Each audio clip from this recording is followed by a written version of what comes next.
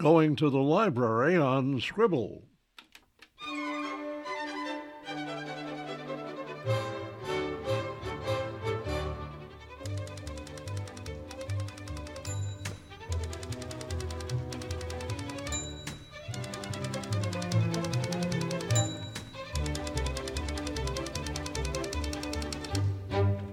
Welcome to Scribble, 30 minutes of conversation, comments, and reviews on reading and writing, editing, publishing, and selling books. I'm Rebecca Wee. And I'm Don Wooten. Stella Herzig is a reference librarian at St. Ambrose University and our special guest today on Scribble.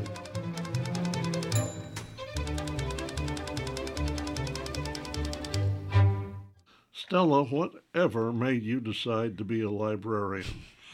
I mean, you could have been, a computer whiz or an athlete.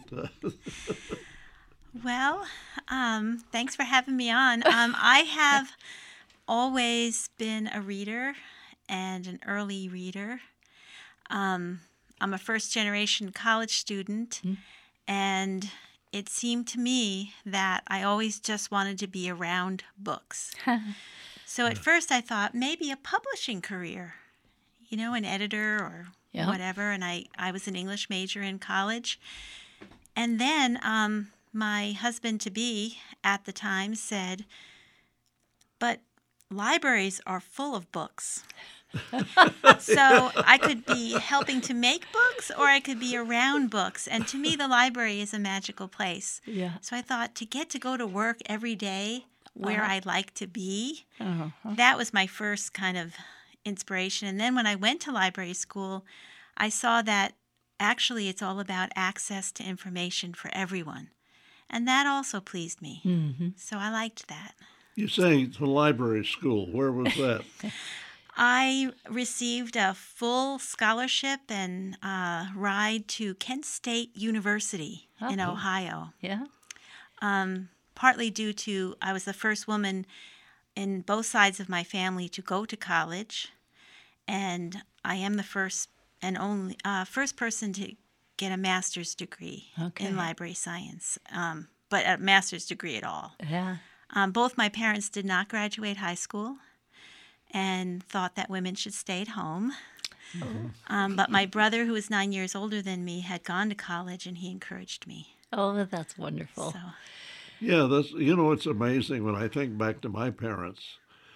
My dad left school in about the 6th grade and went to work. Yeah. Went to work for himself. And Mom, I don't think, finished high school. Or if she did, that was it. Yeah. So higher education was not something we thought about. It's true in my family, too. My mother grew up on a ranch in South Dakota, and they worked. They worked the farm and the land, and she loved to read, too, but she got in trouble when she was reading because she was wasting time. She should have been doing something helpful. And my mother, your nose is always in a book. Yeah. Yes, my mother as well grew up in an orphanage in New York and went to work at 16 in New York City at Stearns selling gloves in the 40s. Wow. And but she always had a book. She brought us books. We went to the library all the time. She just thought books were great. Oh. Not thinking of career possibilities, but just that's how you enriched your life. Well, you got your master's degree, then where did you go to work? My first library job, after I graduated Kent State, I moved from Ohio, got married, and moved to Santa Barbara, California within about a week. Oh, my, that's huge. Quite the change of everything. Big change. And my first job was at the Santa Barbara Public Library. A really wonderful place. Yeah. What did you do there? You're a reference librarian. How many different kinds of librarians are there? There are a lot of different kinds. A lot of people think librarians are all introverts, but we're not. The extroverts tend to go into the public side, reference work, being out with the public, interacting with people. But there are also librarians who catalog the books, who create the order in which we can access all that information, and they kind of stay behind the scenes.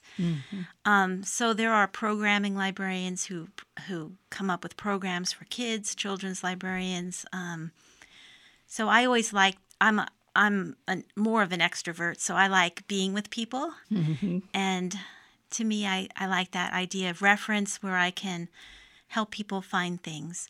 And one of the things I loved about libraries, as an aside, was that it was not an exchange of money.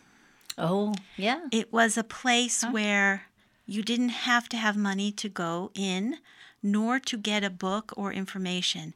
And I could provide that without having to accept money. I didn't like retail and all that kind of like money, ambitious for money kind of stuff. And I liked that it seemed an ancient exchange of knowledge. Yeah, that reminds me of another thing, too, that my father was disappointed that I was absolutely not interested in anything to do with business. But I thought, well, that's the way it is. Yeah. Yes. Well, I love that phrase you just used, the ancient exchange of knowledge. It's really beautiful and accurate, Well, librarianship has been around for over 4,000 years. Yeah. So, Well, we've been very around a while. Well, that makes it the third oldest profession then, I guess. Let me ask you about reference librarians. I remember reference librarians being at their station, and you'd go up and you'd ask, and they'd direct you and so on. But in this technological age, when everybody is leaning on an iPhone or computer, how has that affected your job? Well, we still do get in-person exchanges at at St. Ambrose University. Students will come up to the desk. We do man a desk. We like to be there for people. They don't have to look for us. We're right there. And that is actually, we're bucking the trend a little bit in that way, to have a person always there.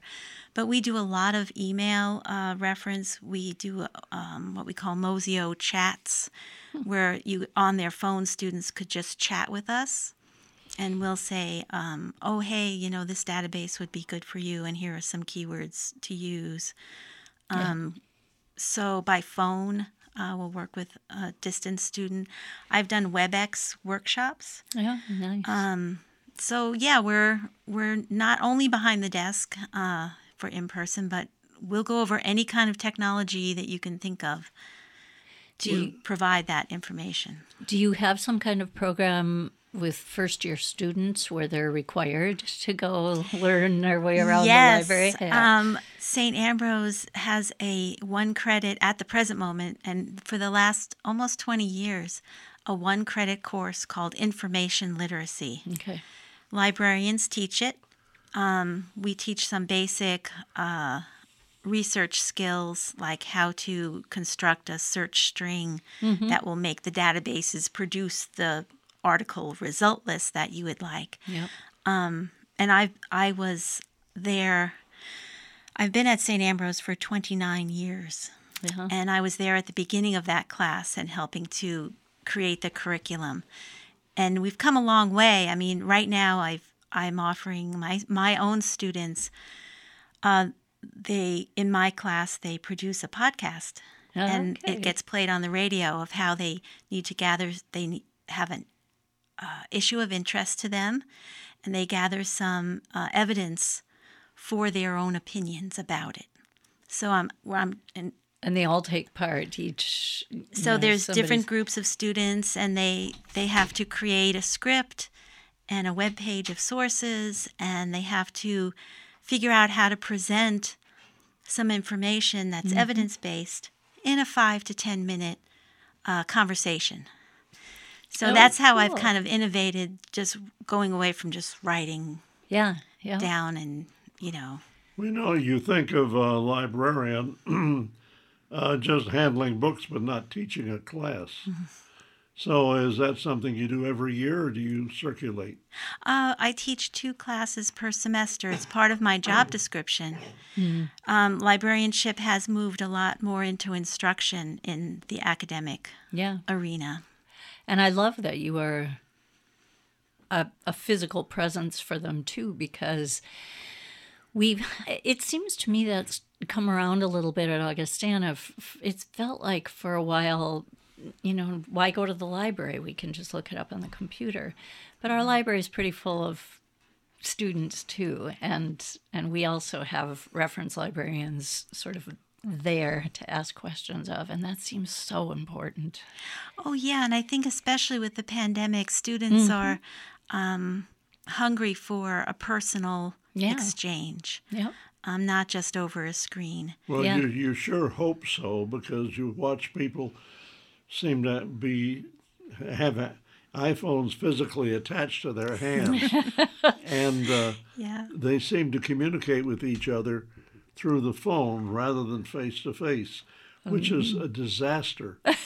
I mean, that is an absolute disaster if you don't learn to interact with other people. You're going to have a strange life. Well, that is one of the reasons I've gone to this podcast project, because it makes the students sit together in a small study room and talk to each other. Yeah.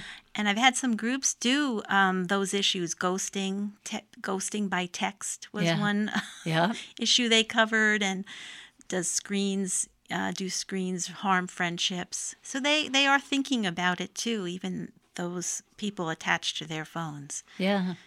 I think that will come around. I mean, we are more aware of the harm that it can do, I think. And even the students, when I teach grade writing, and I'll have them for one day, try not to access their phone and go write. And they recognize quickly how hard that is and what a problem that might be, To me, one of the most horrible scenes I've seen is 4 people sitting at a table in a restaurant, all on their not phones, not talking, all working on their phones. Yeah. And yet, we have more access to more information than ever before. Yeah. So to librarians' heart, there is a lot more access. Yeah. Marginalized groups have more access. There was a lot of gatekeeping done in the old days. So there are real benefits to that. Anybody with a phone can access information. Now, is it good information? Yeah. I find that that's a new area that I've been focusing on more with students, is dealing with misinformation and disinformation, and learning to recognize propaganda techniques, which are very prominent. Yeah, that's, not all information is good information. Are they receptive to that? They are. Yeah. They want good information. Of course. Yep. There's also another thing, too, that used to bug me. A friend of mine, something would come up in a conversation, and I would say something like, I wonder what, and right away on the phone I said, don't look it up. Let's talk a little bit about this.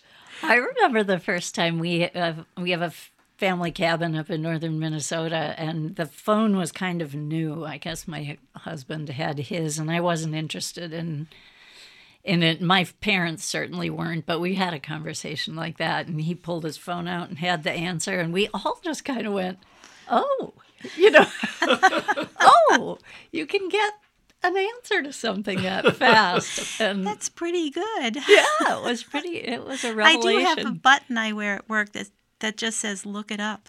Yeah. I mean, and it's important. The experiences you bring to when you look something up are important. Mm-hmm. And I think that, often marginalized groups will, by bringing their own experiences, discover research gaps. Yeah, of course. And that's a good thing. Yeah. So, I think it's great you can look it up on your phone. Well, look it up on your phone, but then all through my life, I've piled up these books to keep so I can go back to them. And I realize now that, I have this terrible thing about books. I don't want to deface a book.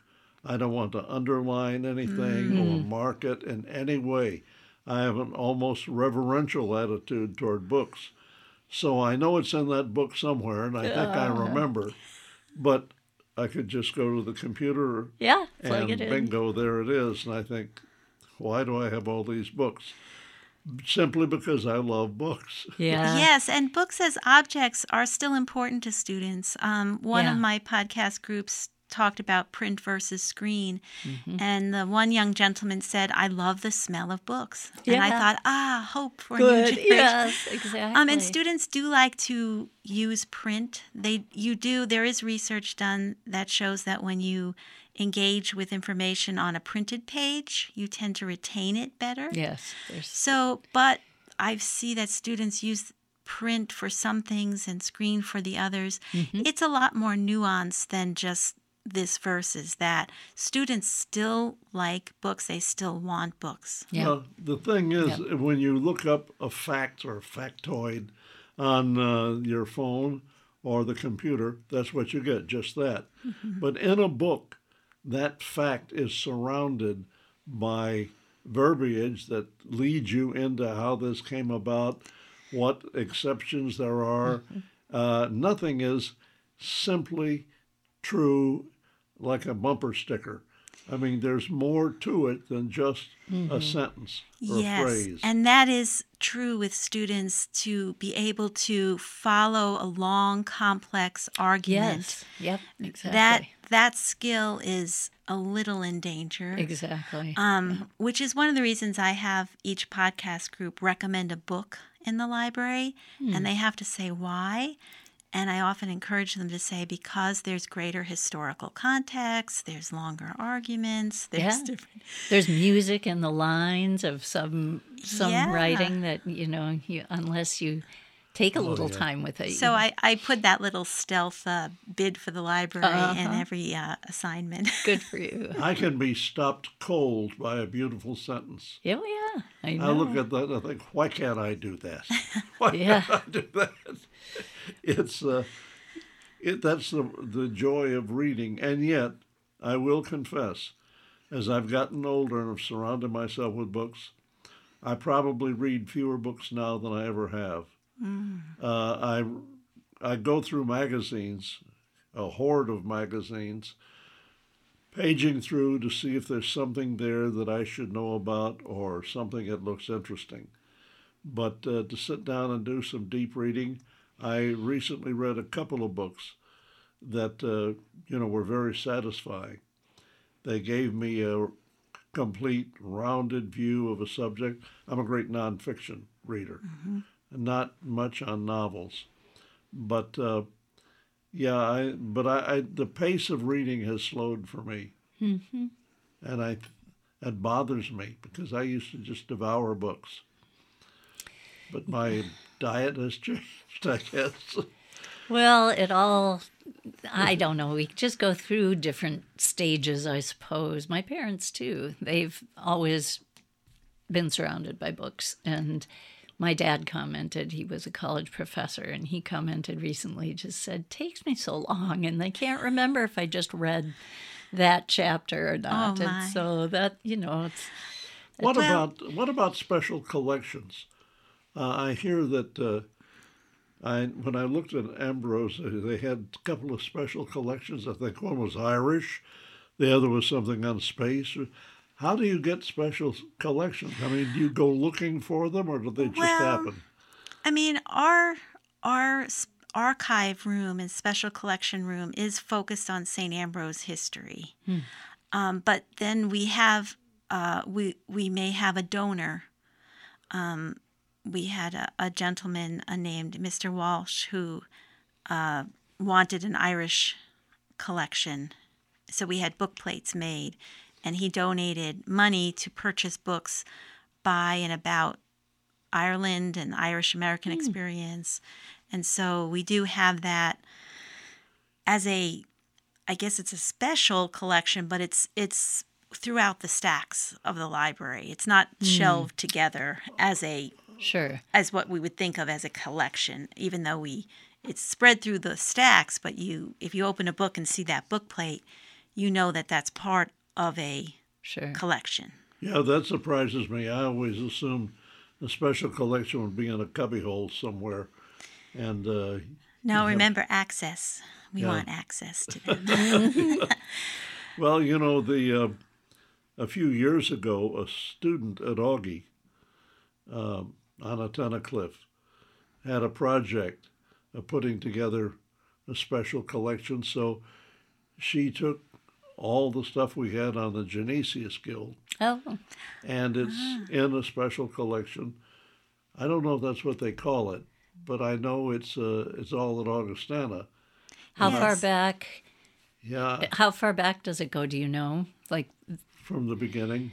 Well, but I'm thinking Augustana Special Collections is one of those temperature controlled. You can't go in there. If you're going to touch certain things, someone has to bring them out to you, and you have to wear gloves. And it's.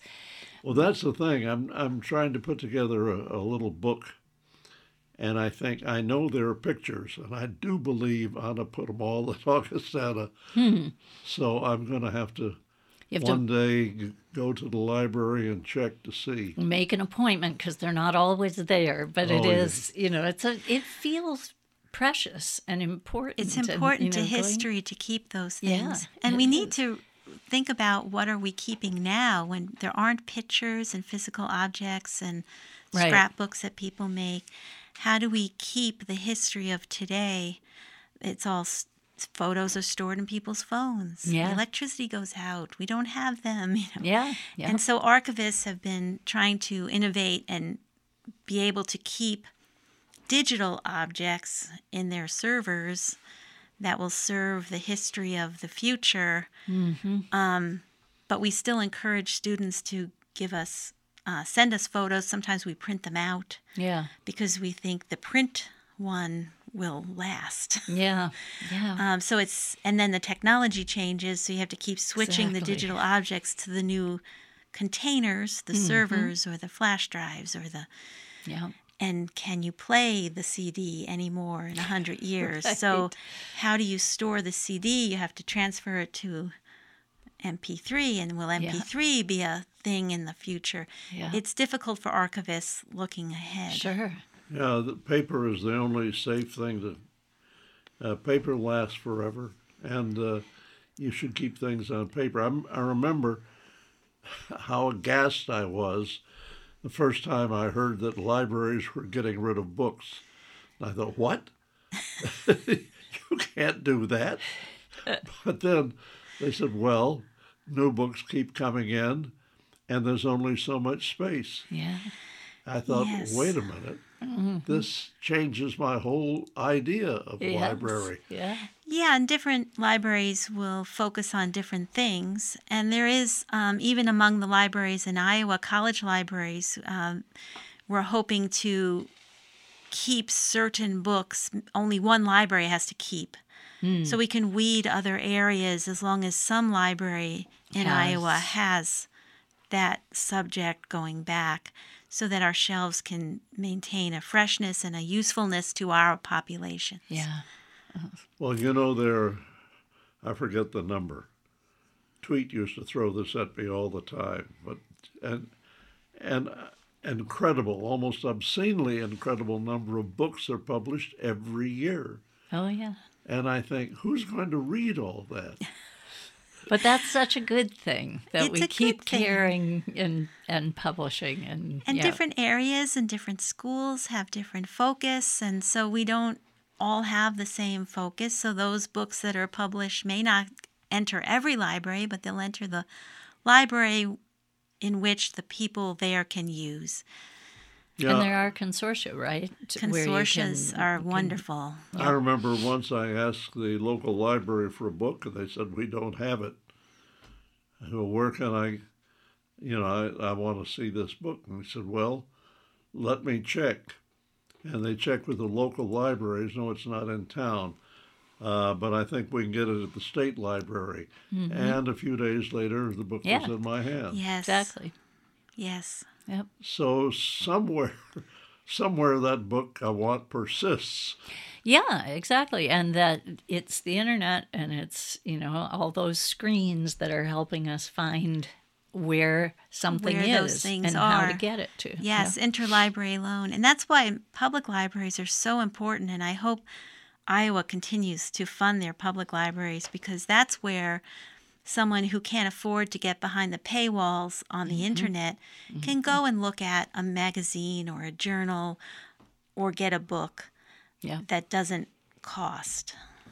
There's an increasing reluctance on the part of some very conservative states to cut back on what they're investing in public usage, which is appalling, I think. Yes. But, the world changes, and it changes at an accelerating rate. Yep. Yes. But you'd like to hold on to things like libraries because they seem to be fundamental. Yes, and the folks who like to ban books are never usually the good guys. Yeah, that's true. Yep. Although there's some books, I remember reading a book once, and when I finished, I felt like throwing it away. I was so outraged. It was a novel, and I think it was Gone Girl or something like that. The ending was just so, oh, no, this can't be. But someone else enjoys it. Well, Yeah. And it seemed to stir up some passion in you, even. well, it didn't come to, I think we're accustomed to, if not a happy ending, at least an ending that sort of makes sense in society. And this one was just, you think, no, this can't be. So I guess it's important to be different. But you've been at this 29 years. Are you thinking about retirement ever? Well, I still enjoy what I do, and as long as the university, values my input, I'll stay. I'm approaching retirement age, but I take it year by year. I still love what I do very much. Yeah, I blew past my retirement year decades ago. But it's good to keep going. Do you still read books? Very many. I usually have 2 or 3 going. I read nonfiction. Right now I'm reading The Dinosaur Project by Wayne Grady, a very famous Canadian paleontologist. It's very interesting about his dinosaur digs. Yeah, well, Canada's a good source for that. Yeah, and also I love to read murder mysteries. Oh, yeah. Well, that's a weakness that many of us have. Yes, I could read many, many of those. That's true. And you love to run into one that's a series that's really good. Well, Stella, we've certainly enjoyed visiting with you today, and always happy to have news about libraries. Oh, Yes. Thank you so much. Yes. Thank you very much. Well, Keep reading. Yeah. Oh, yeah. Just keep at it. And we'll keep on doing this silly program, too. I'm Don Wooten with Rebecca Wee. Thank you for your company. We'll be looking for you next week on the next edition of Scribble.